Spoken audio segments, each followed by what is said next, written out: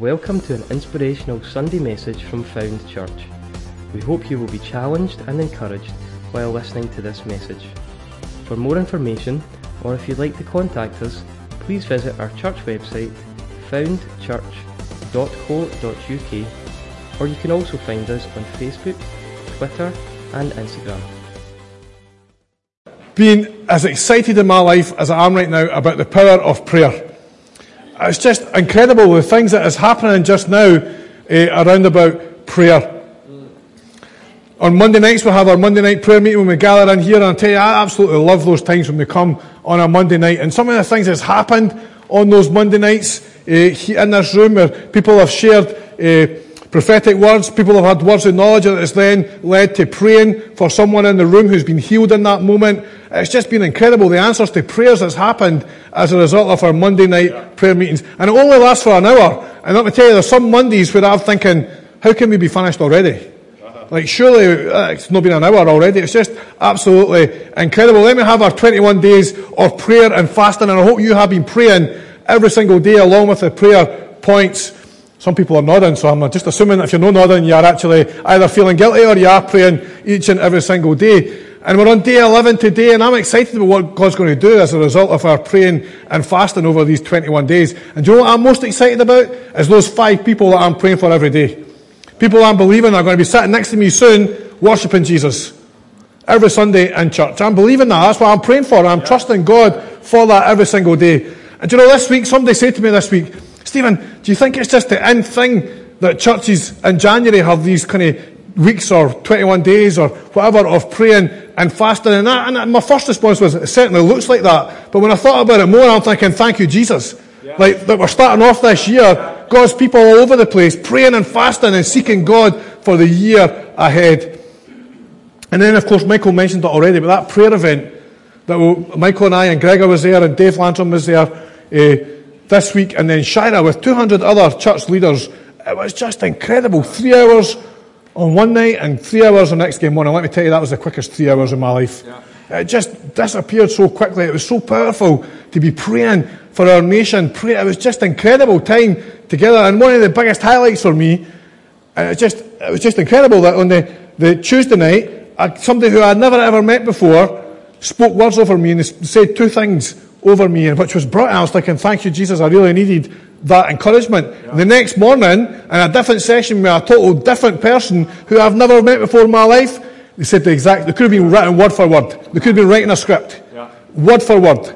It's just incredible what God does when we pray. Yes. I'm excited about prayer. Yes.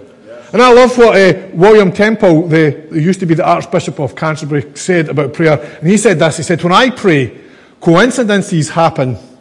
When I don't, they don't.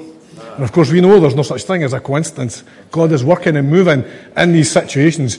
So as we look at prayer today, I want you to turn with me to James chapter 5. And I want to read a few verses from verse 16 through to verse 18. And it will be up on the screens, but James chapter 5.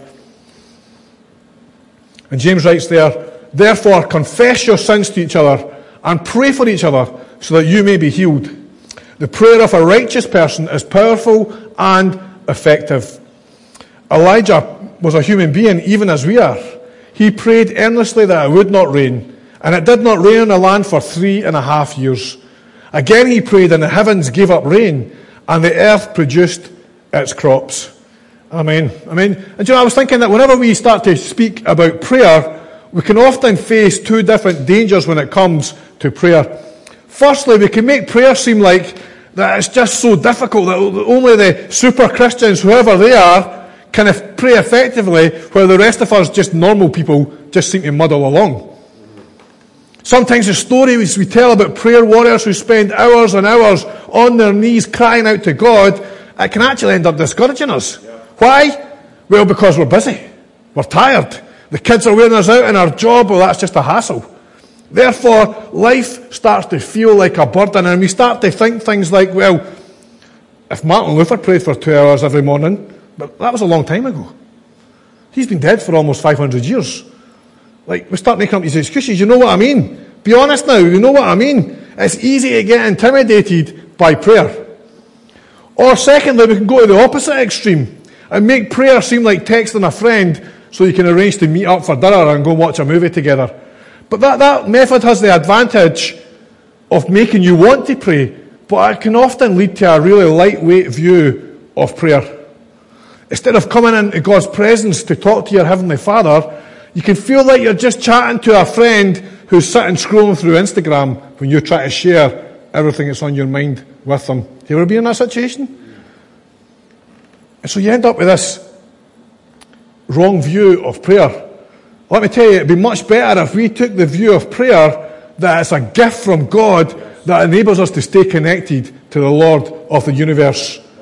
If we use the gift, we'll grow and grow deeper in our understanding and in our knowledge of God and what He wants for our lives. Let me tell you, prayer is a gift. Prayer is not a burden, it is a gift. Our Father wants us to pray. He encourages us to pray, and He invites us to pray every single day. And that passage that I read at the beginning from James 5, it teaches us about the power of prayer. And we find in this passage, firstly, a pattern, secondly, a promise, and thirdly, a proof. And it's not very often I preach a 3-point alliteration sermon, but that's what we've got today. So let's take these three things one at a time. Firstly, we see in there a pattern to follow. In verse 16, at the first part of the verse, it says, "Therefore confess your sins to each other and pray for each other so that you may be healed." Let me tell you, I've not heard very many sermons preached on that verse. Why? We don't think about it very often because in reality we don't really know what to do with it. On one level, it's not that difficult to understand what James is saying. James gives us this three-part pattern to follow. Firstly, we confess to one another, then we pray for one another, and then thirdly, we're healed. But there's a problem that we all face. And that problem is the very, very first step. That confession is never easy. Let's be honest, admit that it's the first instruction in that verse that always trips us up. Confession of sin is never ever easy, even when we know that confession is good for the soul. Proverbs 28:13 says, "Whoever conceals their sins does not prosper, but the one who confesses and renounces them finds mercy." That's the dilemma of this verse here in James. We know that we need to confess our sins. We even know that it's good for us, but even so, we do whatever we can to wiggle out of that obligation. And this is the only place in the entire New Testament where we are told to confess our sins to one another. Plenty of other verses in the Bible tell us to confess our sins directly to God, but this is the only place in the New Testament where we are told to confess one to another. And in thinking about that, we can't overlook the context from verses 13 right through to 15, which teaches us how to pray for the sick. And this whole passage emphasizes the communal nature of the Christian life. You see, what happens to you touches me. And what happens to me touches you. We need each other more than you know. And we need each other even more than when we are sick.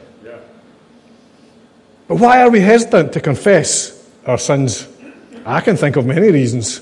It feels intrusive, it feels humbling, we're embarrassed, we're afraid, and our pride keeps us from admitting the truth. But let me pause and just ask a quick question off this text. Is James here thinking about private confession, so we just do it to one person, or is he saying that we should have public confession? So is he thinking about private confession or public confession? And I would say the answer is yes, depending on the circumstances. Most of the time, our confession will be to another person against whom we've sinned or done something wrong. But occasionally, we may need to be more public if the sin was of a public nature. And James here, let's be clear, James is not telling us to confess someone else's sin. We can't do that. That is a big waste of time. We can't force anyone to confess. After all, as Dale Carnegie wrote in his book, How to Win Friends and Influence People, a man convinced against his will is of the same opinion still. We aren't called to beat people into confession. James wants us here in this passage to think about the man in the mirror rather than the man next door. And if you're married, don't keep a record of sins of your husband or wife. Let me tell you, what good does that do? Absolutely none. Keep track of your own shortcomings and then be quick to confess them to the one that you love. And you'll always get someone who'll say, yes, I've done something wrong, I've sinned, but they sinned against me. That's probably true. See, it's very rare where the fault is 100% with one person. What do you do if the other person, though, refuses to confess their sin? Let me tell you, the answer is not very hard to find. The answer for it is simply this. Take care of your side of the street, and God will take care of the other side of the street. As simple as that. But what happens when this is ignored, though? We live in guilt. We live in isolation. The fever spreads. Joy disappears. Anger increases. Self-loathing dominates. Friendships end. Trust erodes. So we confess together so that we might pray together. Confession clears the way for prayer to happen. Otherwise, there'll just be obstacles on the road, just like Diane was talking about. But confession clears away those obstacles.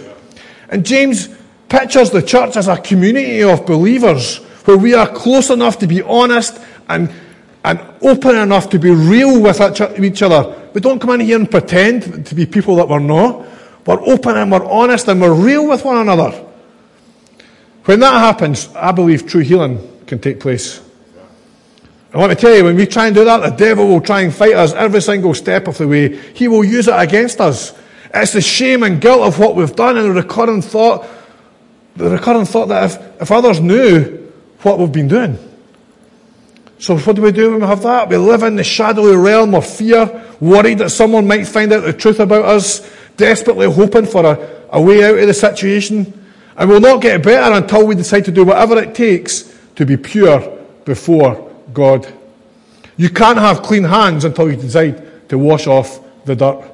And the devil hates it when we start, as Christians, we confess our sins.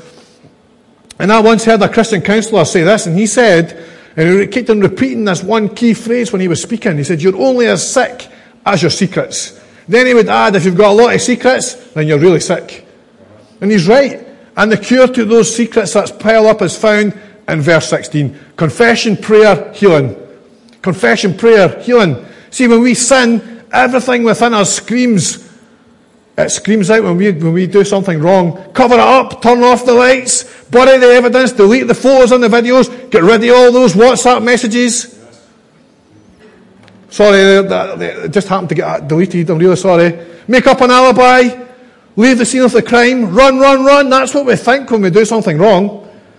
And John 4 tells us a story of Jesus meeting the Samaritan woman at Jacob's well. And he caught her attention with this promise of living water that would quench thirst deep within her soul. And when she asked Jesus for that living water, Jesus responds by saying, go call on your husband and come back. And on one level, when you read that story, it appears like Jesus has been really insensitive to this lady. Why bring up anything about her past? Is Jesus trying to embarrass her? But of course the answer is no.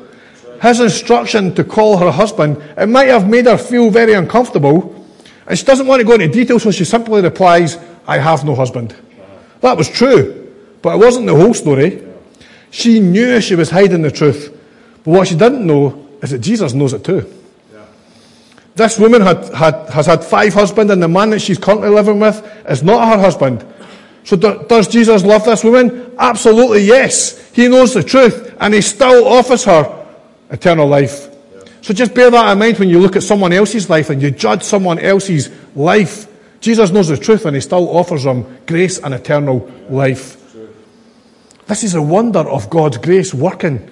Only someone who loves for you can look at your past without even blinking. Real love means knowing the truth about someone else and reaching out to them anyway.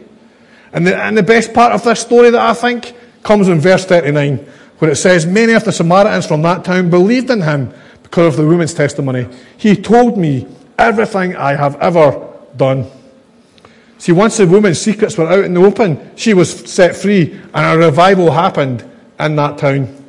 So if you're ready to be rid of your secrets, you can be set free. So we have a pattern to follow. Secondly, we have a promise to believe.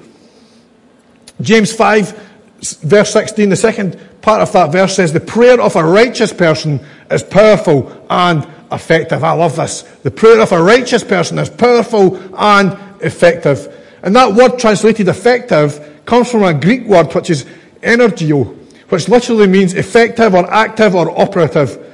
The effective prayers of the righteous have great power with God. But that begs the question, though, what's an effective prayer? What is an effective prayer?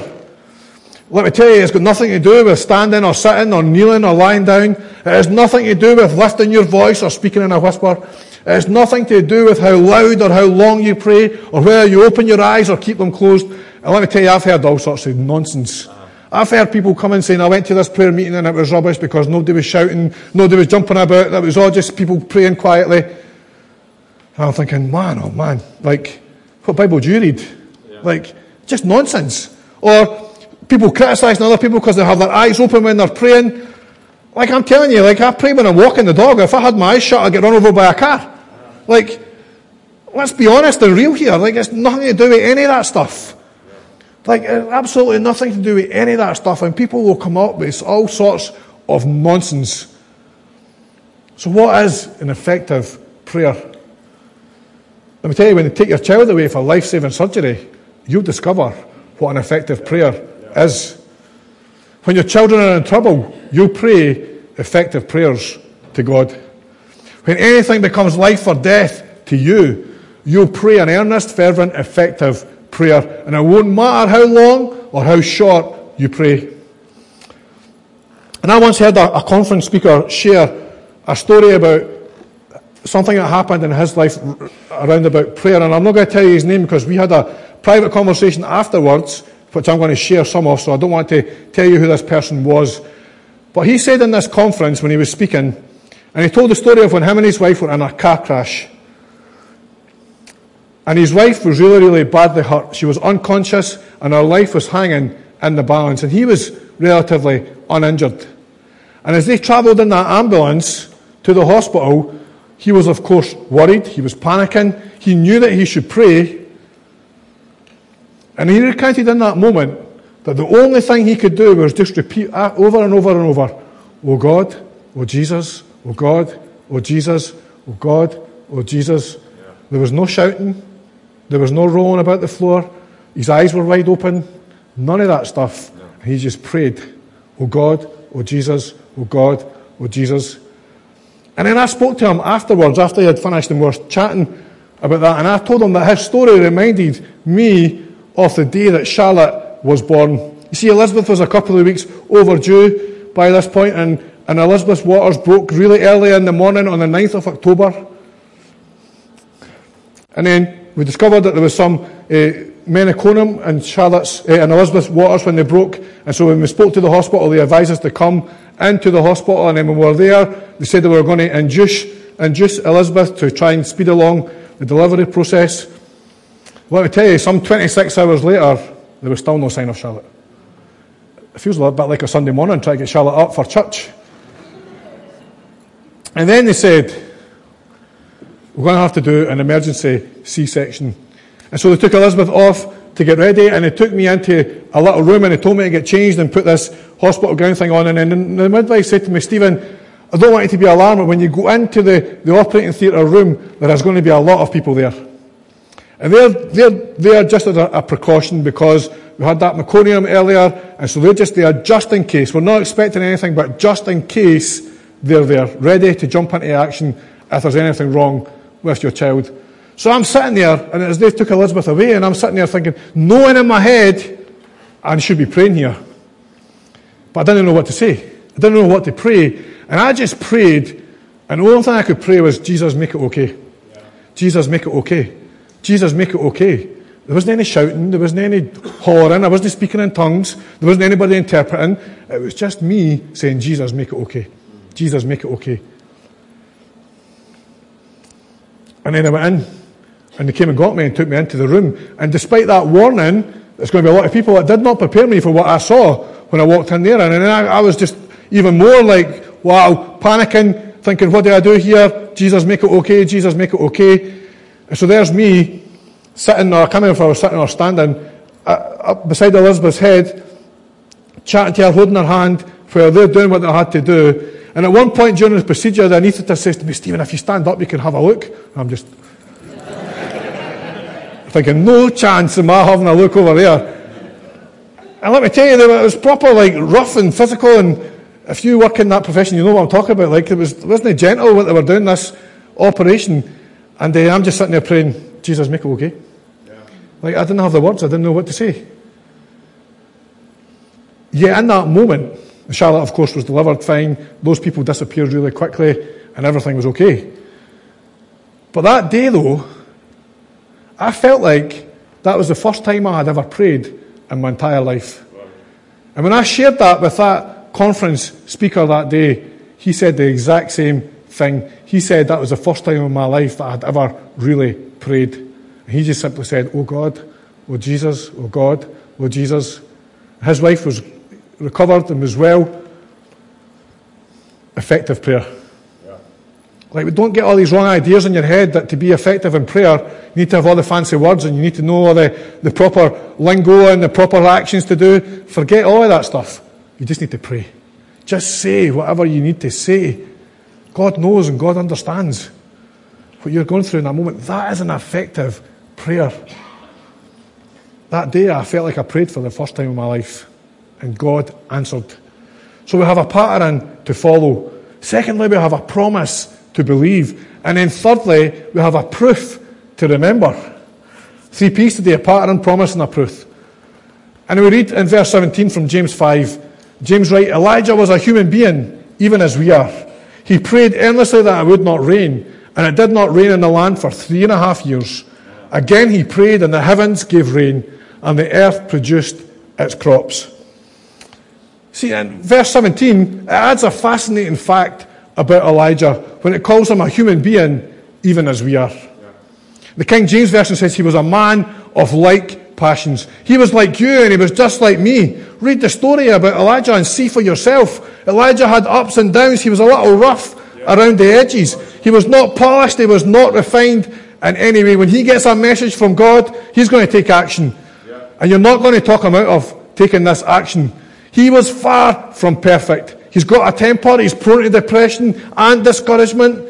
But James uses him as an example for us to follow. Because despite his human weaknesses, he was a man of prayer who walked with God during an evil generation. And though he was an imperfect mountain man, he was also a man of prayer, and he had enormous faith in God. And that's why his story is recounted here in the book of James. And Elijah was a man of extremes. It's easy to argue with James when you think of all Elijah did. He was a man of extremes, never settling for the moderate middle. When Elijah was at his best, he called down fire from heaven and defeated 850 false prophets. And when Elijah was at his worst, he ran across the desert in fear and ended up hiding in a cave on Mount Horeb. He did nothing by halves. Talk about life on the edge. He was on the edge half the time and he was over the edge the other half of the time. What about that story, though, of Elijah laying himself on the body of a dead child and praying for God to bring him back to life? Who would have the faith in this room watching online to do that? But he was an ordinary man, just like you and me. But we start to think, we're not like Elijah, though. And I would just simply say, or are we?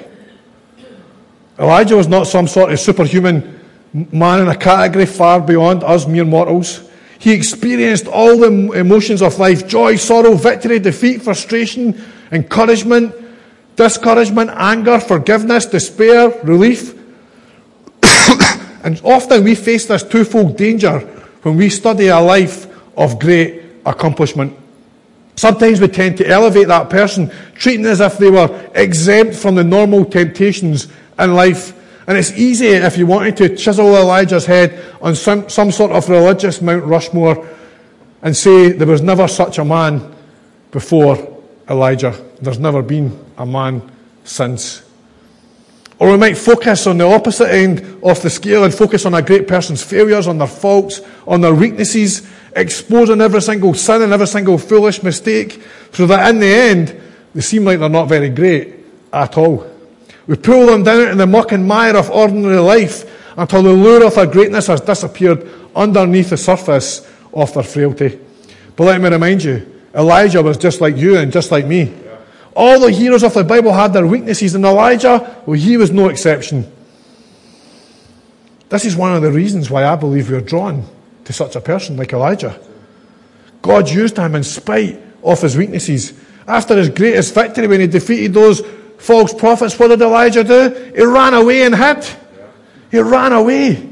God had to go and find him and take him back, and talk him back to his senses, and then God used him all over again. And that's a good story. Why? Because it's our story. We've all run away under pressure.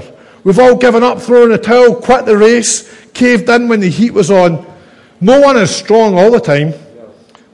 We're all made from the same clay. And Elijah's story is our story.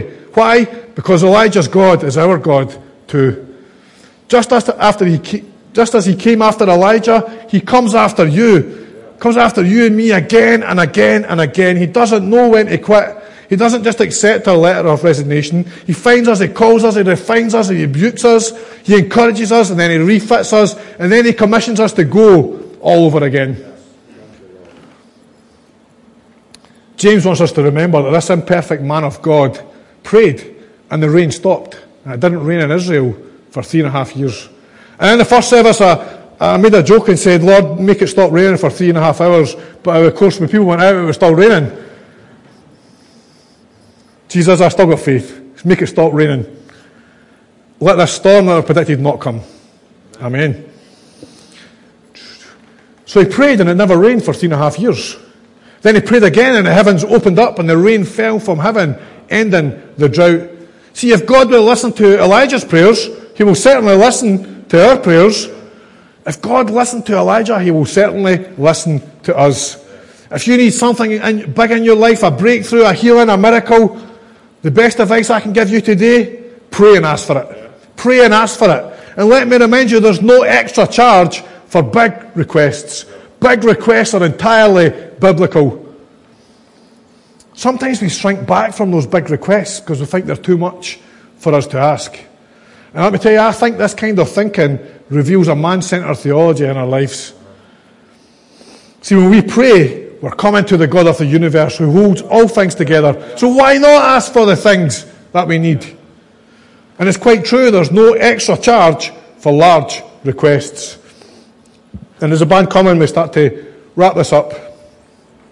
The question is, though, what's the application of this message today? What are we to do with this stuff we read about prayer from James?